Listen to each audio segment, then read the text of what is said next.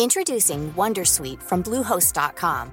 Website creation is hard, but now with Bluehost, you can answer a few simple questions about your business and get a unique WordPress website or store right away. From there, you can customize your design, colors, and content. And Bluehost automatically helps you get found in search engines like Google and Bing. From step-by-step guidance to suggested plugins, Bluehost makes WordPress wonderful for everyone. Go to bluehost.com/wondersuite.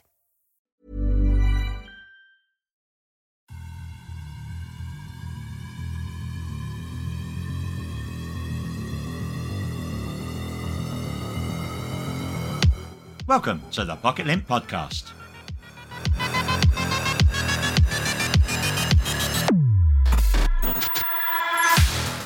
Coming up on this Mobile World Congress special edition of the Pocket Lint Podcast, we look at the top devices launched during the trade show, talk about the emergence of rollable phones and laptops, discuss the Huawei Watch GT Cyber, a smartwatch with a removable face, and explain Qualcomm's plans for the future of mixed reality headsets and glasses.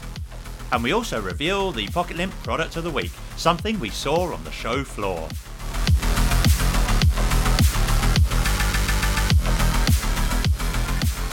Hi there, I'm Rick Henderson, and as the curtain falls on the MWC 2023 trade show, we will look at the biggest stories that emerged on this edition of the Pocket Lint Podcast.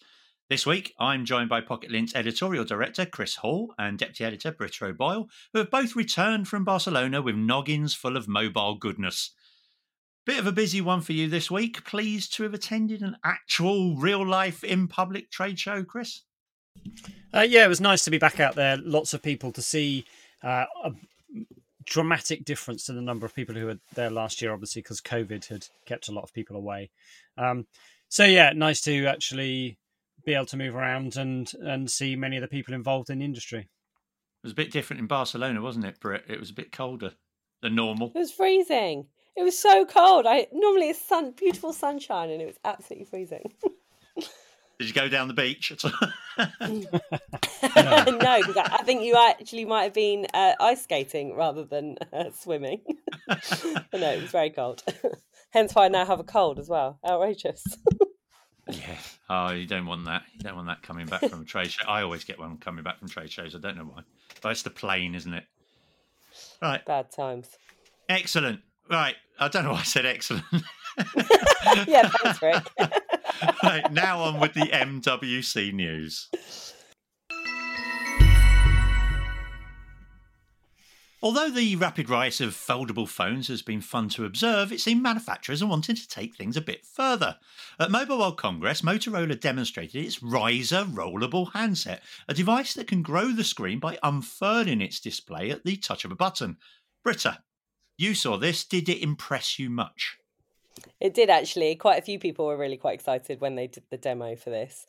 It was obviously in a case, which meant it was slightly different because you couldn't see exactly how it would work in a real world concept, but you could see the screen sort of go underneath at the back and then appear on the back end of the device. So it was quite strange because all of a sudden it would just appear at the top and then slide back round and appear at the back.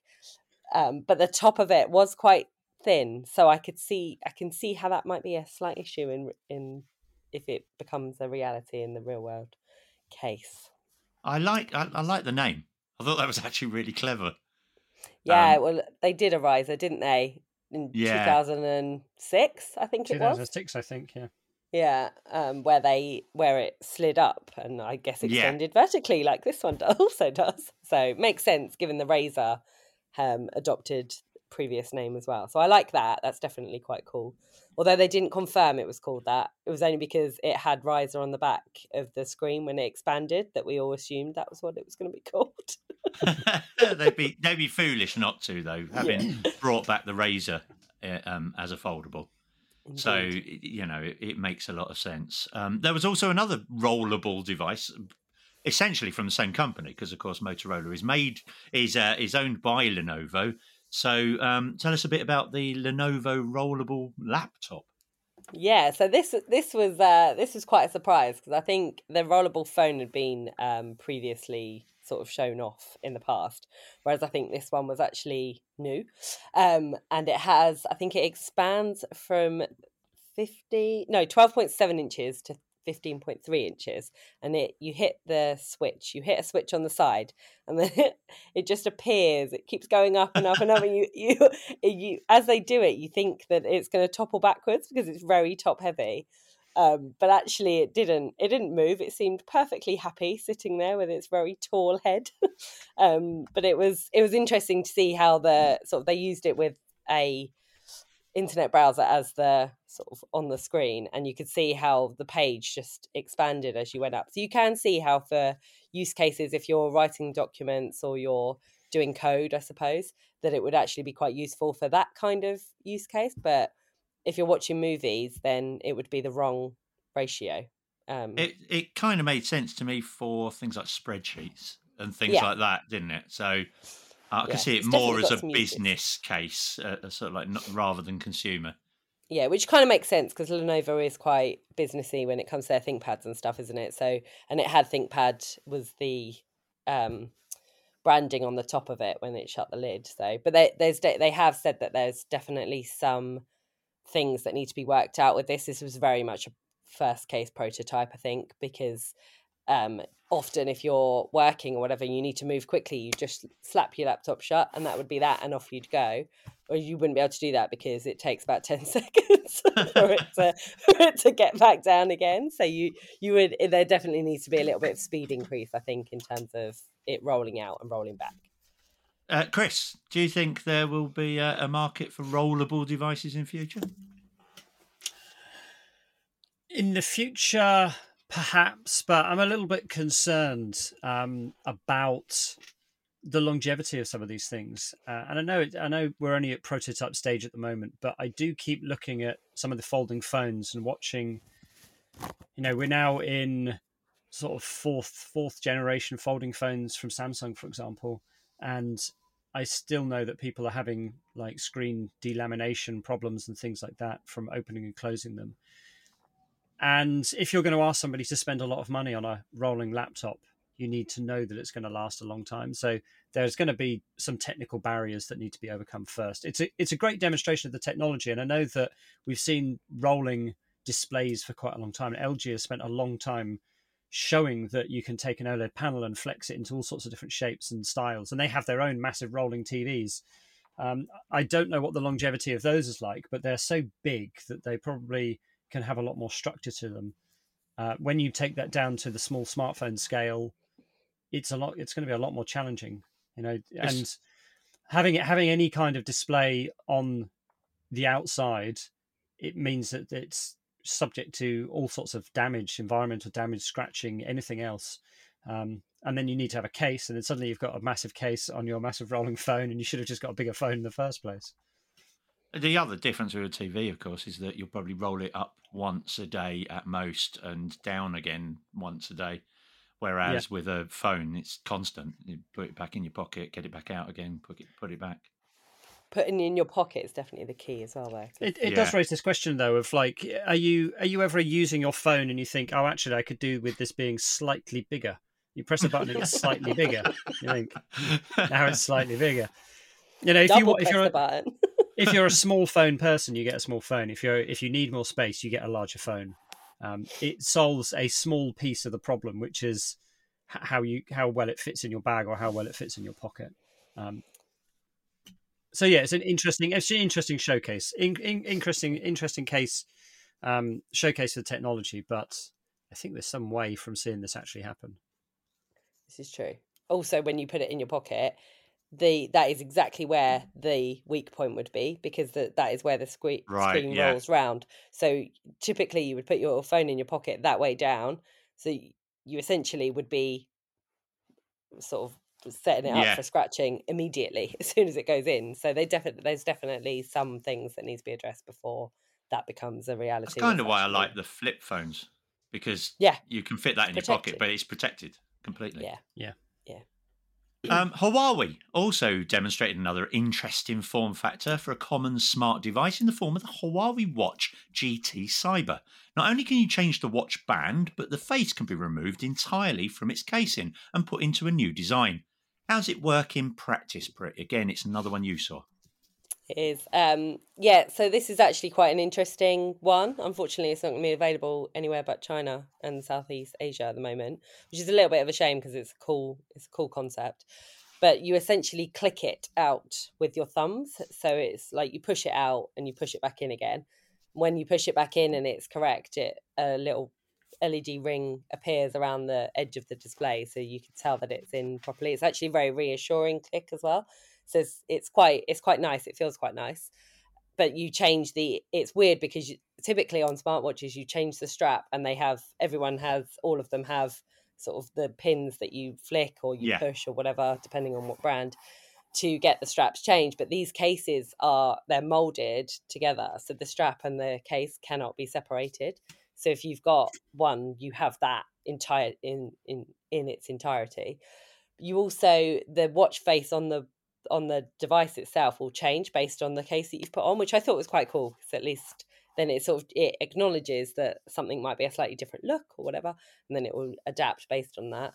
But it's a nice idea, and it seems to be like a fully fledged, like decent package underneath as well. So you get like a decent screen, you get like some good specs from them. They've got some good health monitoring tech and stuff inside their smartwatches, so you get all of that. So it's a flagship smartwatch. It's meant to be similar to the Huawei Watch GT3, I believe it's called. Yeah, not the Pro, but the standard model. So it's the same spec as that, but with the interchangeable casing, I suppose. Are they planning on releasing new watch faces, i.e. the actual device itself, so that you could buy that in future, like an upgraded version, without having to buy the band again, and therefore keep the cost down? That would make sense to me. That would make sense, I presume, because you can typically, when Apple upgrade their software, you get new faces, and although sometimes they are exclusive to certain models because it will depend on the outside, and they might work with the models that stretch the screen slightly to the edge. But I can't imagine that they wouldn't update the faces. That makes sense. I meant the actual entire device, like the actual entire device. So you buy it with the band, and you've got your favourite band already, and you've paid for the band. Yeah. Will they say the GT Cyber 2? Could you buy it just as the round bit that you click into the band? I mean, that would be the nice thing to do. Yeah. It's maybe not the best in terms of making money, but that would be I mean, Apple have offered the same. They've offered compatibility since the beginning of the Apple Watch, which I think most people were actually quite surprised about initially. And now if they change that up, I think everyone would be really quite upset, because if you've built a collection of straps, you'd be gutted. With the Huawei Watch, you actually get two in the box, so you get two separate case options with the straps, and then there's like another 6, or there's another 4 that you can then buy on top of that, I think. So there's 6 in total. But obviously I did ask the question as to whether they might consider doing accessories, because Fitbit originally, when they launched the Flex, I want to say it was, might be wrong, but I think it's the Flex, where they launched it with a designer, a jewelry designer, and you could have it on a necklace. And we were sort of saying, you could have it as a pocket watch. Obviously, I mean, you still got to take it out and whatever, but to have it as a pocket watch, or to have it as something that's a little bit more exciting, that's not on your wrist, then there's definitely some potential there. It's just about whether or not they do it. I mean, they did a fashion designer collaboration for the P50 Pocket, so for the phone. So that I don't see any reason why they couldn't do it for a watch as well. It makes more sense. That makes a hell of a lot of sense. You kind of get the feeling that if it was from Samsung, for example, then that would already be an option. That would already, there'll be a whole selection of different accessories. Yeah, missed opportunity, I would say, for now. Yeah. Okay, we'll move on to our next story, as Qualcomm also made a few announcements during MWC, including the growing support for its Snapdragon satellite platform, which we'll touch on a bit later in this podcast. It also put more flesh on the bones of Snapdragon Spaces, its plans for the future of mixed reality headsets. Chris, what exactly is Snapdragon Spaces, and what does it mean for the consumer? Well, I first heard about Snapdragon Spaces last year, and Qualcomm were kind of pitching it as a developer program, and that's really what it is. It's a developer program for, firstly, augmented reality, but then moving into sort of virtual reality as well. And so they apply the name extended reality, so it covers everything, whichever type of reality you're experiencing, it's extended, and that's through a full range of different headsets and a whole load of different device styles. The idea is to pull everything together into one place, so you kind of have one development path with all the support that you need along that route. And the guy who actually runs the program at Qualcomm told me that this was about reducing fragmentation, that they didn't want to go into this with everybody doing little bits and pieces, and then you come to the final product and you've got all of these things on the market, and every single experience is different, and nothing works with nothing else.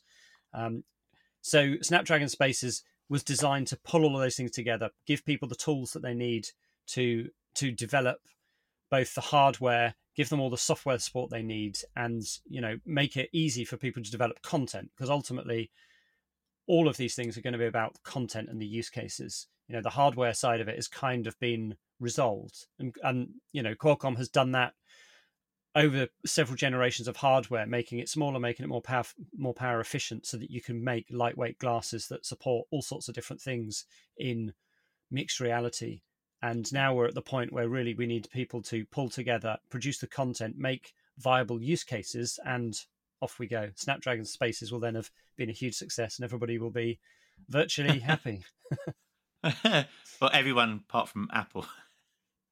Well, I suspect that Apple has helped to focus the mind of everybody else working in the industry, because that Apple will be a huge deal for consumers, because it will come together and it will launch as a complete product, whereas so much of what we've seen so far through virtual reality and mixed reality from mobile phone manufacturers, and people around that sphere of the industry, they've all felt kind of like prototypes, like they do a little bit and they don't go much further, and we're still really in that position.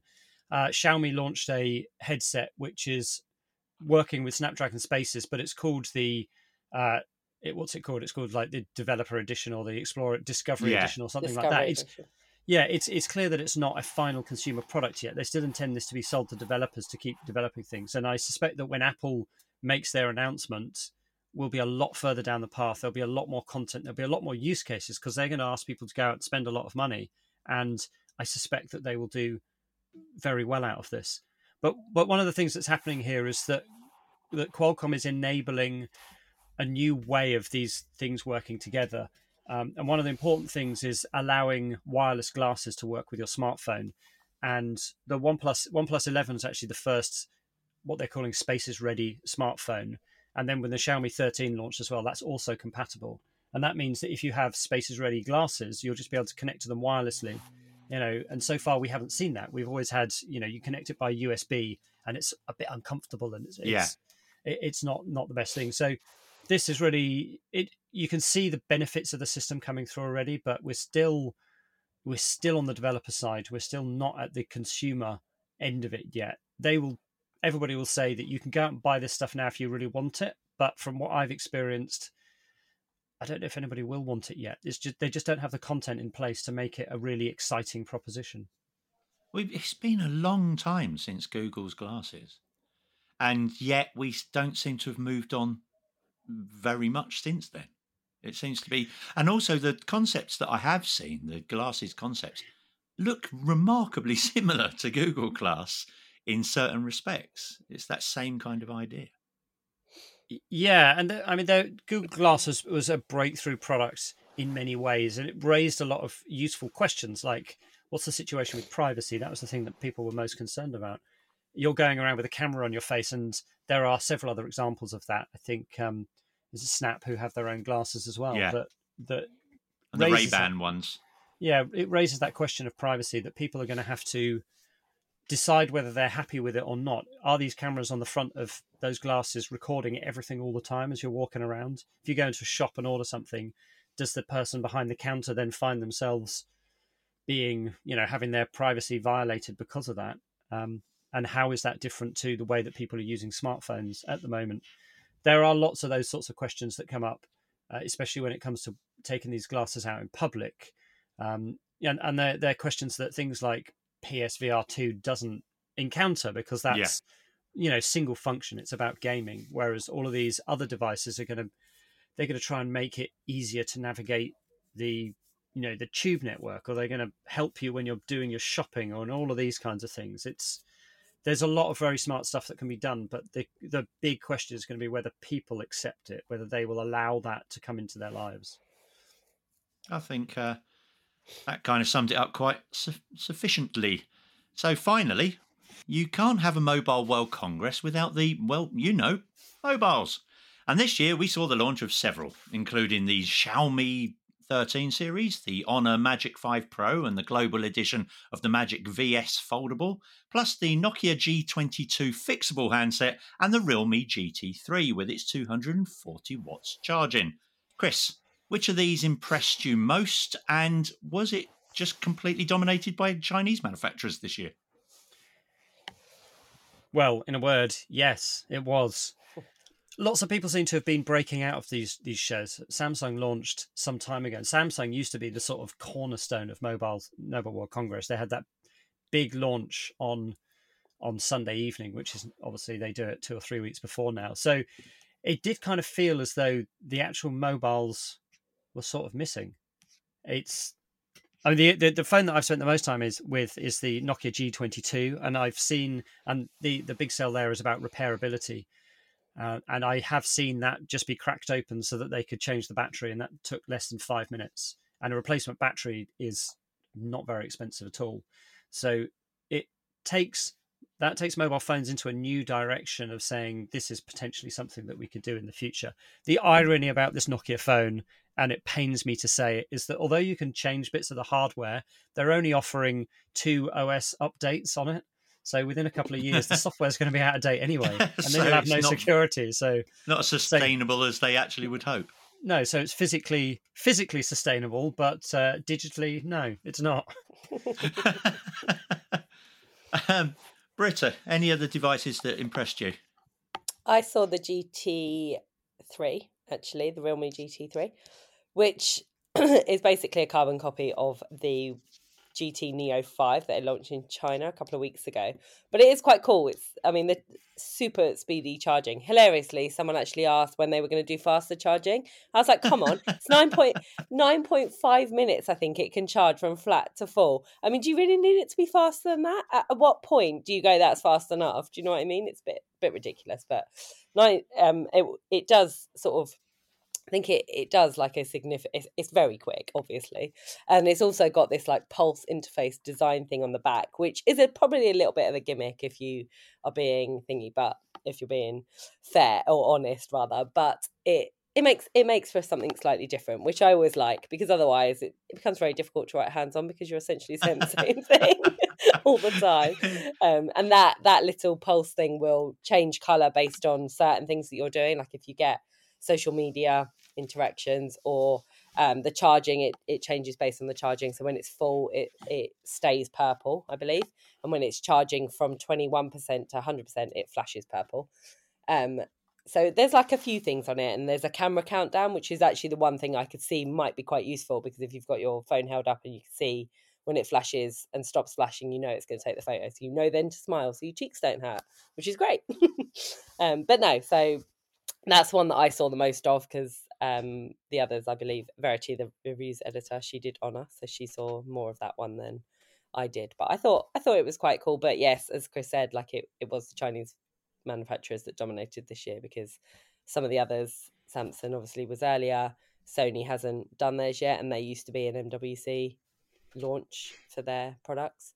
So it's a bit of a shame to see some of them missing, I think, from the show. It means that it's a little bit quieter, but hey ho, what can you do? If they don't want to be there, they don't want to be there. Apple generally tries to hijack the show in some way in tradition over the years, and it didn't this year. It didn't. There was nothing from Apple this year, which was quite extraordinary. You normally get a press release just saying, "Oh, and we've dropped the iPhone SE," and everybody goes, "Right, forget everything else. This is the news." But it didn't. So that was something. It has been a show that was interesting but starved of big stories. I think that was my take on it. And and there you go. that was the news. Now on to our Pocket Lint product of the week. Naturally, as it's an MWC special, we'll choose something connected, literally. Chris, it's your choice this week, so let's find out what's the Pocket Lint product of the week.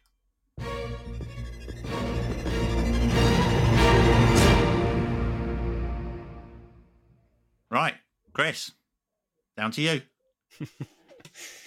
Well, I've gone off the beaten track with this one because I have picked the Motorola Defy Satellite Link, which is not a mobile phone. It is basically a satellite hotspot, which you can connect to your phone via Bluetooth that will then give you satellite connectivity. The aim here is to provide a connection in places where other phones cannot connect you. And the surprising thing about it is it's affordable. You'll pay around $99, £99 for the actual hardware. You would need a subscription to get all of the services, but it's an affordable way to get satellite connectivity that gives you a little bit more freedom than the existing solution from Apple, which will do the emergency services stuff, which this will do. But this also gives you a limit or a limited amount of text messaging that you can do as well. And the good thing is that it's because it's Bluetooth, it will work with any device. You just have to set it up, connect it to your phone, and then off you go. So if you want to, you go mountain walking, climbing, fishing, whatever, wherever, you can stay in contact with people, in contact with loved ones, make sure they know where you are and what you're doing, and this is it's kind of a breakthrough product. This kind of thing hasn't been done in this way before. There have been some other devices like Garmin InReach, things like that. There of course have been satellite phones, but they're prodigiously expensive. They're for the people who really need to stay connected, like billionaires and special forces and oil workers. But this is part of a new shift in the industry where we're seeing that transition from mobile phones and connectivity that's restricted to a terrestrial cellular network and basically finding a way to get rid of dead spots across the whole globe. And the interesting thing about this one is it's using a new spectrum, and it's a new protocol that has been established by the people who run the networks and manage all of that, 3GPP. And it's called non-terrestrial networks, of course, which sounds exciting because it's a bit like ET and all of that business. And so they call them NTNs. And these are the sort of bands that you're going to use to be able to connect to satellites to do some of this communication. Interestingly, that's not the only solution that's going to be out there. And one of the other things that I looked at MWC was called Snapdragon Satellites, which is Qualcomm's solution to bring in satellite connectivity to more smartphones in a similar way to Apple, but they're using the Iridium network, which is a network of existing satellites in space. So a slightly different approach. Exactly how that will be implemented, we don't yet know. But for this Motorola device, it's going on sale. You'll be able to go out and buy it. You can connect to it. You can send text messages from places that would have been completely cut off before. Which is excellent. Yeah, it's excellent. It's exceptionally lightweight as well. It's not like a big chunky bit of kit. It's you'll just be able to throw it in any bag, and when you go out hiking and stuff like that, it'll be ready to provide you with that service. So yeah, it's surprisingly, I was surprisingly drawn to it, attracted to it, even though it was perhaps not the biggest thing that was announced. It reminded me of like a next generation mobile hotspot. Yeah, because the device is just a small device that you can that you can just travel around with. Yeah, that's exactly that. I mean, there are so many things in here that, from a safety perspective, like it has a huge SOS button on the side of it, which is orange, of course, because it has to be orange, and that will provide a great safety feature for people.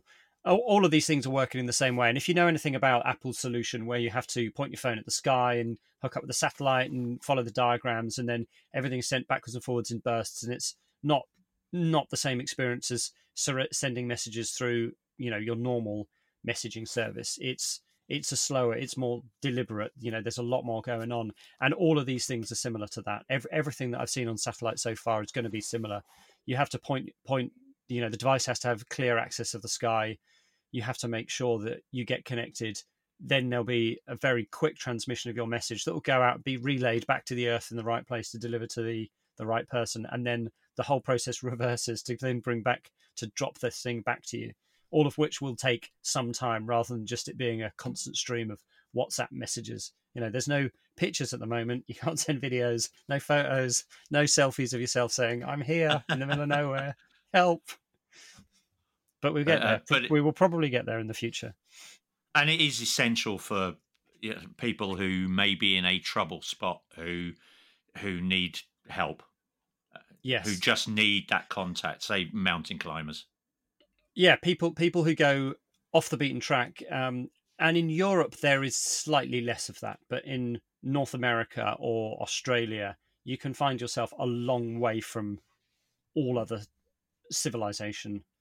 No connection, nothing. And this will keep you connected. If you see the sky, you can get a message out. Excellent. Did they say how much it would be? This is about, it's around the sort of $99 mark, I think, and then the subscription costs on the top of that. I believe they're selling a bundle. I don't want to give the wrong price, but it's not much more than that. So $149 perhaps, and then that gives you 30 messages a month, but I'm not 100% certain on that. Excellent. Do you know when it's going to be available roughly? It is going to be available from Q2 2023. So soon. That's not soon, far away. When the weather gets a little bit warmer, please. Let's all go climb a mountain. Yeah. And text each other.